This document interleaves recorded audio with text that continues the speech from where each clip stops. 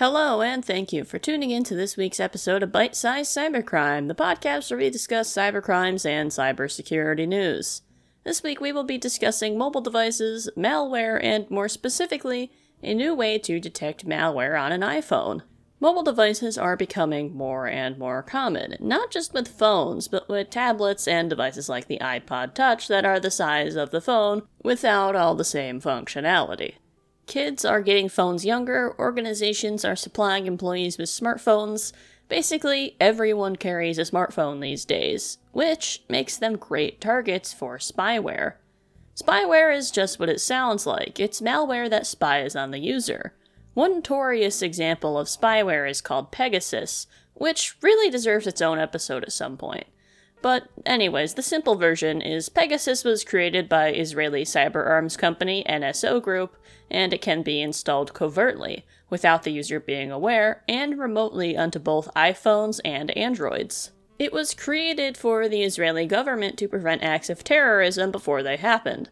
However, it has also been used to spy on the citizens of other countries all around the world, and it's capable of collecting call and text data as well as passwords. Striking a balance between privacy and security is often quite complicated. I believe in both, and I do believe Pegasus is crossing the line. There are many variants of Pegasus, and it's gotten into the hands of many different types of threat actors, be it nation-states or other bad actors that aren't necessarily associated with a country. Anyways, onto our actual story of the day.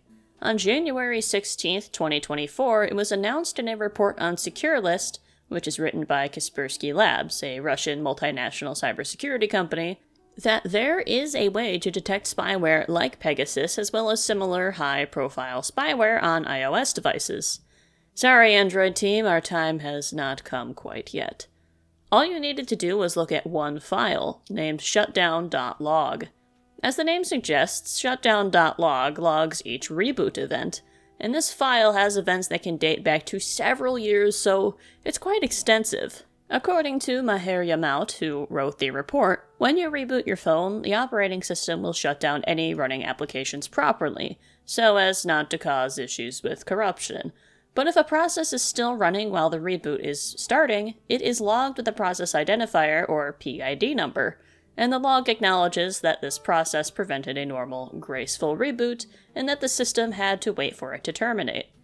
Processes that cause this delay can be ordinary applications, but in some cases, it was processes related to the Pegasus spyware.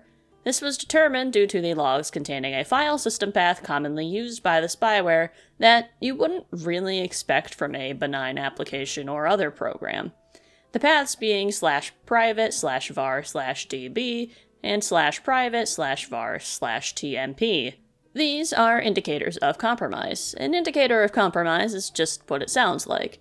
It's a sign that part of a system has been compromised, usually in a specific way. And these indicators are clear-cut signs that there is some sort of spyware on the system. Kaspersky was able to publish some Python scripts on GitHub named iShutDown, to automate the process of looking through the shutdown.log file, making it easier to read and detect anomalies and this indicator of compromise. Just one or two processes delaying in the shutdown is not that unusual or concerning, but Kaspersky has determined that 4 or more is cause for concern and can indicate the presence of spyware or some other type of malware. Using these Python scripts, though not necessarily for beginners, is far quicker and easier than performing full-on digital forensics on the device, which in the past is what you would have to do to uncover the malware. Digital forensics is rather tricky, and it is often more difficult on mobile devices because methods are not nearly as fleshed out as they are on traditional computers like laptops, desktops, and servers. And compared to traditional computers, things are a lot more siloed off in mobile devices and harder to access. If you have a computer, be it Windows, Linux, or a Mac, you probably have administrator rights to that computer, assuming you own it.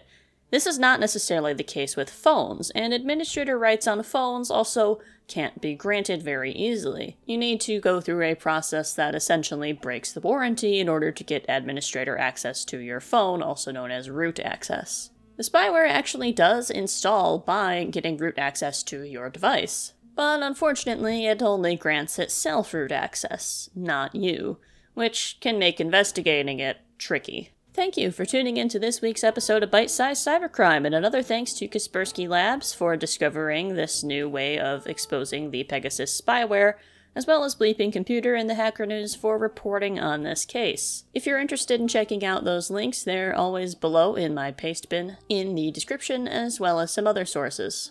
Anyways, until next time, stay secure.